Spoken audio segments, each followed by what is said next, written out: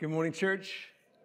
So very good to see you. It's been a couple weeks since I've gotten to be with you. I was out sick last week. I so appreciate Mark Bryson filling in for me, and I appreciate your encouragement and your prayers. And because it's been so long, you know that I'm going to tell you that I love and appreciate you so very much. Sometimes when I'm standing there during the song before the sermon, I just get kind of overwhelmed with how much I love being part of this church and what I know God is doing and will do through this church. This year we're talking about the book of Acts. And the book of Acts is all about the church. Luke describes for us how the church during those first few years after the ascension of Jesus, how Satan threw everything he could at the church to try to stop them. They had problems that they faced, both internal and external problems. They faced poverty, they faced persecution, but through it all, they were unstoppable. They were unstoppable because they walked with Jesus, because they were filled with the Holy Spirit, because they were doing the will of God. And I am firmly convinced that McDermott Road is an unstoppable church. Amen? I believe that McDermott Road is an unstoppable church. I believe that no matter what is thrown at us, I believe that we can press on and do the will of our Lord Jesus. But I also believe that for many of us, in order for us to be an unstoppable church, it's going to require that many of us go through a paradigm shift. It's going to require that many of us go through a paradigm shift for us to rethink how we think about ourselves, how we think about others, and how we think about God. And one of the reasons that it's going to require a paradigm shift is because our culture has trained us in almost every area of our life to think of ourselves as consumers. Am I right? Almost every area of our life, we've been trained to think of ourselves as consumers. From the food that we eat, to the clothes that we wear, the cars that we drive, the houses that we live in, the insurance we buy, our education, our healthcare, everything, we are trained to think about ourselves as consumers. And unfortunately, we have the tendency to bring that way of thinking into the church. And we think of ourselves as members of the church as consumers. And so everything that we do, from the classes that we attend, to the ministries that we're involved in, to the very worship that we participate in, we have this tendency to think of ourselves as consumers. How does this benefit me? What's in it for me? What am I getting out of this? And church, this is a huge deal. In fact, I'm going to make a really strong statement that the greatest threat to Christianity today is not from secular institutions, but from churches who have abandoned the mission of Jesus to cater to Christian consumerism. Let me say that one more time. That the greatest threat to Christianity today is not from secular institutions, but from churches who are abandoning the mission of Jesus in order to cater to Christian consumerism. That we have this tendency to make church attenders to cater to consumerism instead of making disciples.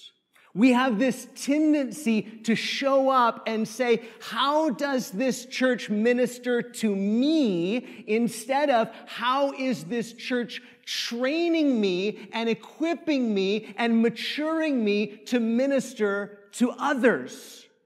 The church exists not to minister to me, but to train me to minister to others.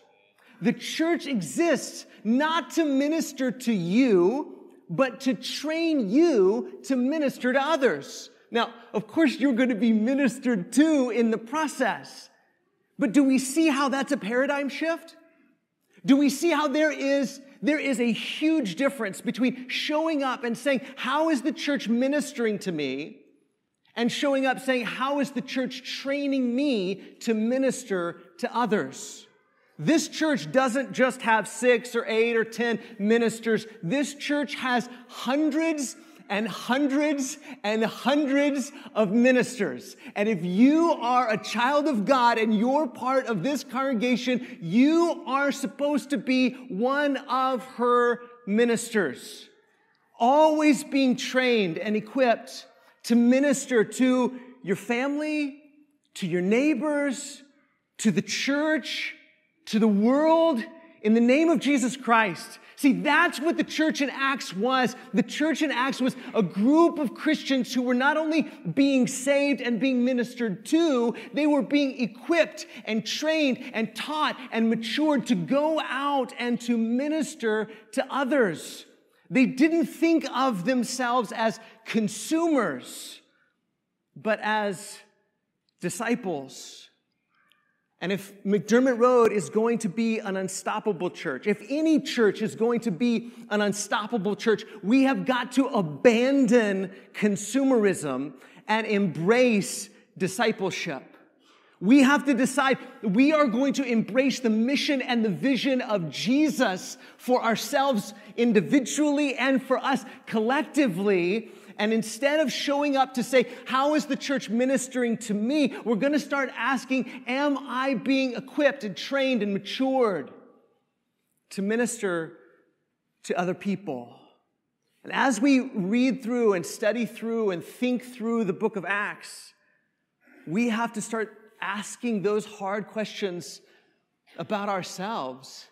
Am I a consumer or am I a disciple? If you will, look at the book of Acts chapter 2. We're going to be in the beginning anyway, the same text that we were in last week. Mark did a fantastic job, but I want to focus on just a little bit different area in this passage. In Acts chapter 2, starting in verse 44, Luke says, and all who believed were together and had all things in common. And they were selling their possessions and belongings and distributing the proceeds to all as any had need. Now, there's so many observations we could make just from that passage there. One is this generosity was voluntary. It wasn't forced. Nobody said, okay, listen up. Here's what you have to do. You have to sell everything. You have to give to everybody who has need. No, it was voluntary. They were choosing. They were choosing to do this. And it was rooted in what they believed about Jesus. What they believed about Jesus. They believed that Jesus really was the king of the universe, that Jesus really was raised from the dead, that Jesus really was reigning at the right hand of God, that the new age of the Messiah's reign had begun to be ushered in, that this was it. This was the time that we were looking for. This is what we were hoping for. This is what we were anticipating. This is it. The Messiah reigns. And if that was true, and because that was true, and because they believed that to be true, they said, then what good is this stuff that I have except to bless and minister to and help my brothers and sisters who are in need? And they were willing to share with everyone who believed. They had all things in common.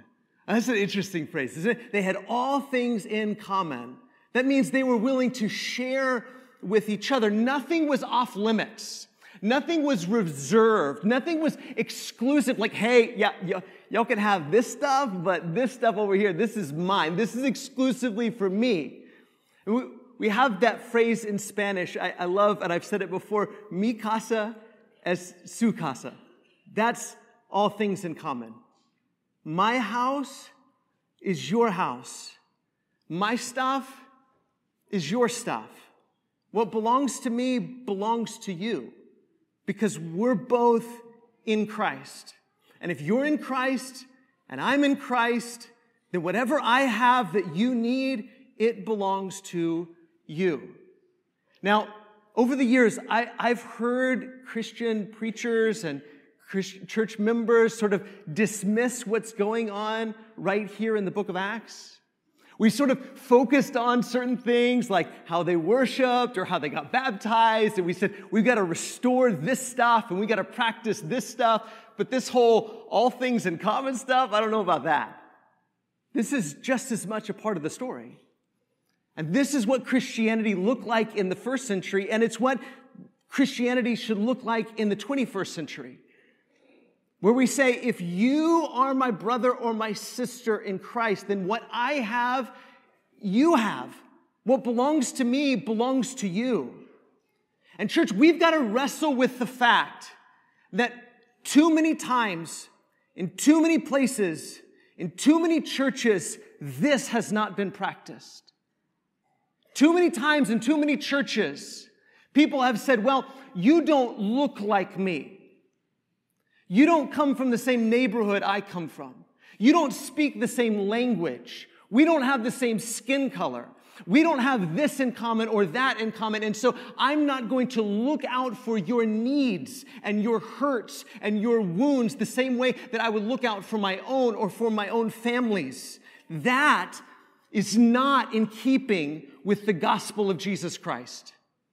It's not okay for us to say, hey, yeah, we'll do the whole baptism thing and we'll do the whole Lord's Supper thing, we'll do the whole prayer thing, but we're not so interested in taking care of each other's needs. That's not okay. And if you're in Christ and I'm in Christ, and if Christ really does reign as King of the universe, then what belongs to me belongs to you. And if you're in need, and I have the ability and the means and the resources to meet your needs, then my beliefs about Jesus and my beliefs about you and my beliefs about the world that Jesus reigns over, that it should so transform me and change me that I'm willing to share anything I have to meet your needs. This is what Christianity looks like. This is what Christianity looks like when it's not just consumerism to say, how can you minister to me? How can you make me feel better about my life and the afterlife? But a Christianity that changes and transforms how we treat everybody else. That within the body of Christ, we say, if you're a believer and I'm a believer, then what I have belongs to you. It's all available to you. Verse 46, and day by day, attending the temple together and breaking bread in their homes, they received their food with glad and generous hearts, praising God and having favor with all the people. And the Lord added to their number day by day those who were being saved. Now, I want us to think about that phrase. He says, glad and generous hearts. Glad in that they were joyous. They were celebrating. They were saying, this is feast time. Why? Because the Messiah reigns. Because the Messiah is forgiving us. Because the Messiah is welcoming us into his family, into his kingdom. Everything has changed. Everything is different. The Messiah is King of the world. And so they're celebrating with one another with glad hearts. It's joyous time. It's celebration time. It's feast time. And that hasn't changed, has it? We should still have that celebratory mindset to say the Messiah really does reign. Jesus really has been raised from the dead. The tomb is empty and the throne is occupied. Jesus is King. And so we celebrate with each other and we share with each other. It says that their hearts were glad and generous. That's one way to translate that word generous. Another way your translation may say sincerity. Or one other way would be simplicity. It's about having one thought, one idea, not complicated by competing ideas and competing interests, but generous and sincere because it's wholehearted. It's like Luke is saying, they were all in. I'm all in. In everything I am, everything I have, I'm willing to sell anything or give anything away or share anything because I'm all in. And isn't that what the gospel teaches us to do? Isn't that what Paul says in Romans chapter 12? He says, based on the mercies of God, we should offer ourselves, our bodies, as a living sacrifice to God. And if we've done that, if we said, God, my hands are yours, my mouth is yours, my feet are yours, my clothes are yours, my house is yours, my car is yours, my family is yours, everything I am and everything I have, it belongs to you. If we've really done that, then what's a loaf of bread? Then what's a plot of land? Then what's a boat or a car or a house? If it all belongs to Him, if we've really sacrificed everything, if we've really said, I'm all in, that's it. There's no compartments to my life where we're like, well, this is my Christian life and this is the percentage of my life I'm willing to give to God and to the church. But we say, it's all yours. Every bit of me, every ounce of blood, every breath of air, every dime in my pocket, it all belongs to the Lord. And if we've already given ourselves totally, sincerely, genuinely to the Lord, then what's a house between brothers? What's a plot of land between sisters? What's a loaf of bread? We're willing to share everything because we've already offered our bodies as a living sacrifice. See, this is the difference, isn't it, between consumers and disciples? I mean, what do you do when you're a consumer? When you're a consumer, you're willing to give something, right? When I go to eat this afternoon, I'm a consumer, and I'm willing to give them something, but I want something in return. And in fact, I really would like something of greater value in return than I give to them, or at least equal value. I want to give, but I'm only giving in order to receive. See, and that's the difference between consumers and disciples, because a disciple doesn't give in order to receive. A disciple gives because he's already received, because she's already received. Those who were being saved, I've already received. I've already received salvation. I've already been changed. I've already been transformed. I've already been accepted. I've already been loved. I've already been forgiven. And because I've already received this grace, I give not in order to get back, not in order to receive. I give because I've already received. Consumers give in order to receive something. Disciples give because they've already received something. And that's the difference. But so many times we show up and we're willing to give something, but just to get something in return. Disciples say, I've already received everything. Jesus has already given everything. I've already been transformed. I've already been saved. I've already been sanctified. So therefore, I give everything to the Lord and to His people. And if there's a need that my stuff or my time or my resources can meet, it already belongs to Him anyway. Let's skip ahead to Acts chapter 4, because Luke uses very similar language to continue describing the church. Acts chapter 4 and verse 32. He says, now the full number of those who believed were of one heart and soul. And no one said that any of the things that belonged to him was his own, but they had everything in common. And that's a powerful phrase, isn't it? And it hits me right between the eyes. I don't know about you. Nothing that belongs to me is my own. Nothing that belongs to me is my own. Now, here's what I've always had a tendency to do. I've always had a tendency to say, well, everything I have belongs to the Lord. And that's really easy to do, isn't it? To say, well, my car belongs to the Lord, my house belongs to the Lord, all my stuff belongs to the Lord. But guess what? The Lord very rarely calls me up and says, hey, Wes, I need to borrow your car. Very rarely has that happened. In fact, never has that happened. And so it's really easy to theoretically say everything I have belongs to the Lord.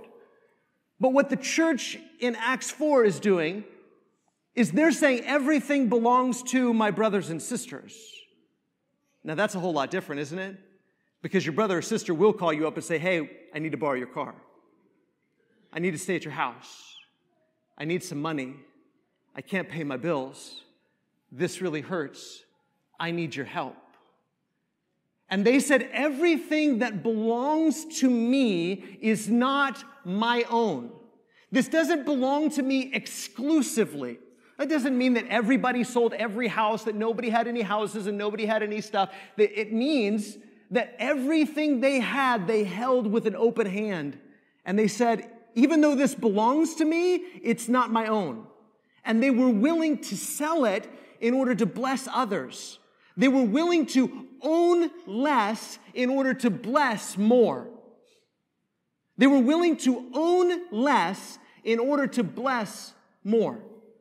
Are we willing to do that? Are we willing to own less in order to bless more? Are we willing to say, I'm not going to buy that extra this. I could afford a bigger this or a bigger that.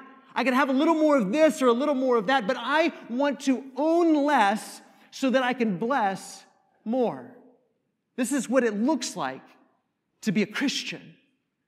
To say, everything that belongs to me is not my own. It not only belongs to the Lord, it belongs to my brothers and sisters in Christ. Wherever they're from, whatever they look like, whatever language they speak, wherever they've been, whatever's happened to them, if they're my brothers and sisters in Christ, then my stuff is their stuff. My house is their house. My car is their car. It doesn't belong exclusively to me. It belongs to me in order to bless others. Verse 33, and with great power the apostles were giving their testimony to the resurrection of the Lord Jesus, and great grace was upon them all. See, this is the reality that changes our generosity. This is the theology that changes our generosity. If these things are true, if Jesus really has been raised from the dead, if I in Jesus have really received the grace and the mercy and the love and the riches of God, then why am I still holding on to my stuff with a death grip? They weren't, because they really, truly believed that the good news about Jesus was true.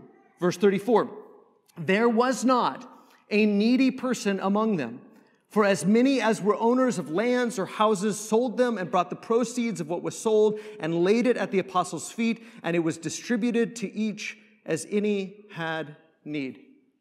Now, the picture that Luke is painting isn't just that through these humans, poverty was being eliminated within the church. Luke is really painting the picture that Jesus and the work of the Holy Spirit was eliminating poverty within the church. That nobody was in need. That nobody was in need. Nobody within the church was going without food to eat. Nobody within the church was going without clothes on their back. No one within the church was going without shelter over their head. They took care of one another, and more importantly, Jesus was taking care of his people through his people. Jesus was answering the prayers of the needy people through the people who had resources. And Jesus still does that, doesn't he? Jesus still answers prayers through us.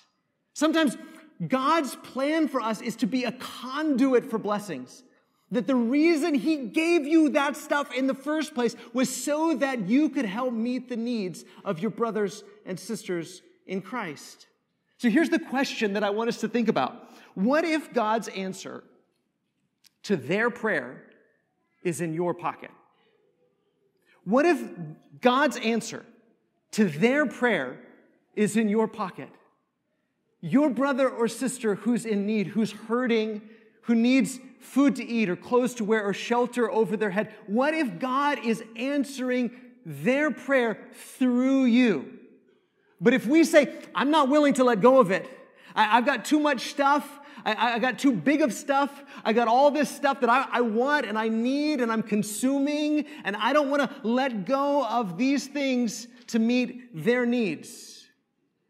But what if God's answer to their prayer is in your pocket. That's how God was meeting the needs of his people in the first century, and that's how God continues to meet the needs of people today.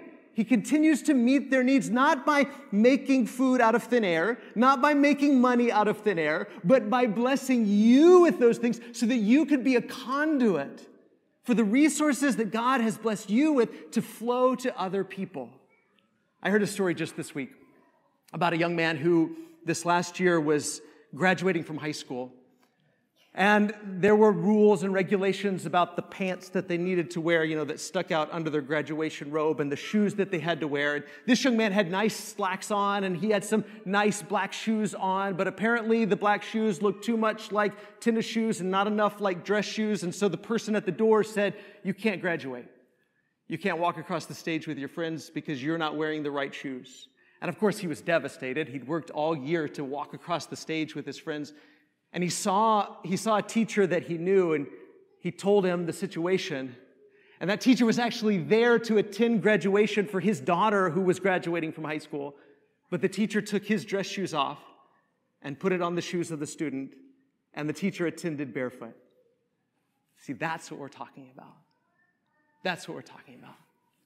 To say, these shoes, if you need them, they're yours. I'd rather be barefoot and have you have shoes on your feet.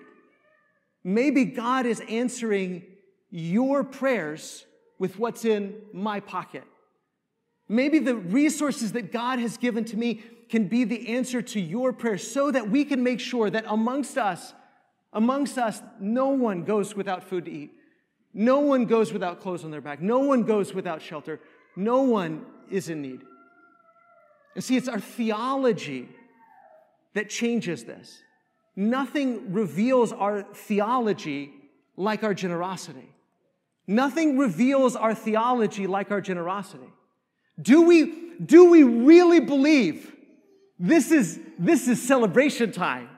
Do we really believe that the tomb is empty and the throne is occupied? Do we really believe that the Messiah lives and reigns over heaven and earth? Do we really believe that he has ushered in his kingdom and that his kingdom is here to stay? And that the things of the world are passing away, but God's kingdom will live and last forever? Do we believe that? If we do believe that, we'll have glad and generous hearts. Hearts that say, I'm all in. I'm all in. I'm not here just to be ministered to. I'm here to be trained to minister to others.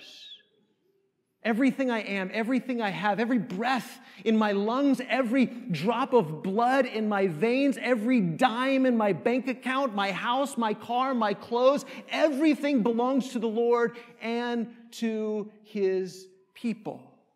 The only thing that can transform us into these kinds of people is good theology, is the truth, the reality that Jesus lives and Jesus reigns and that Jesus' kingdom is here to stay. And if we truly believe that, it will be revealed in our generosity, where we will continue to have all things in common. And my house will be your house. My clothes will be your clothes. And your problems, they're not just your problems, they're my problems too, because that's how family lives and treats one another. They share everything because they're in it together. And that's what good theology teaches us that we are. We are one body. And so the same concern that I would give to my finger if it was wounded, I would give to you because you are my fingers and my toes. I am your fingers and your toes. We are all part of the same body, and we have to have that kind of common love and care for one another. Nothing reveals our theology like our generosity. And as we do every week, we're going to offer an invitation. We're going to sing a song. We'll put a slide up on the screen, giving you some opportunities, some ways that you can respond today or tomorrow. But again, all of us respond to the gospel every single day. All of us respond to the gospel every single day. We get up and we decide, am I going to be a consumer or am I going to be a disciple? Am I going to expect the world to minister to me or am I going to go out and minister to the world? Am I going to be someone who someone who is selfish, or am I going to be someone who is selfless? Am I going to take up my cross and follow Jesus? So if you're ready today to be buried with Jesus in baptism, or you need prayers or encouragement, or if there's any way that we can help you or bless you, what's ours is yours. We are one body, and we want to have everything in common. So if we can help you or bless you or pray for you or help you put Jesus on in baptism, now is a great opportunity to respond as together we stand and sing.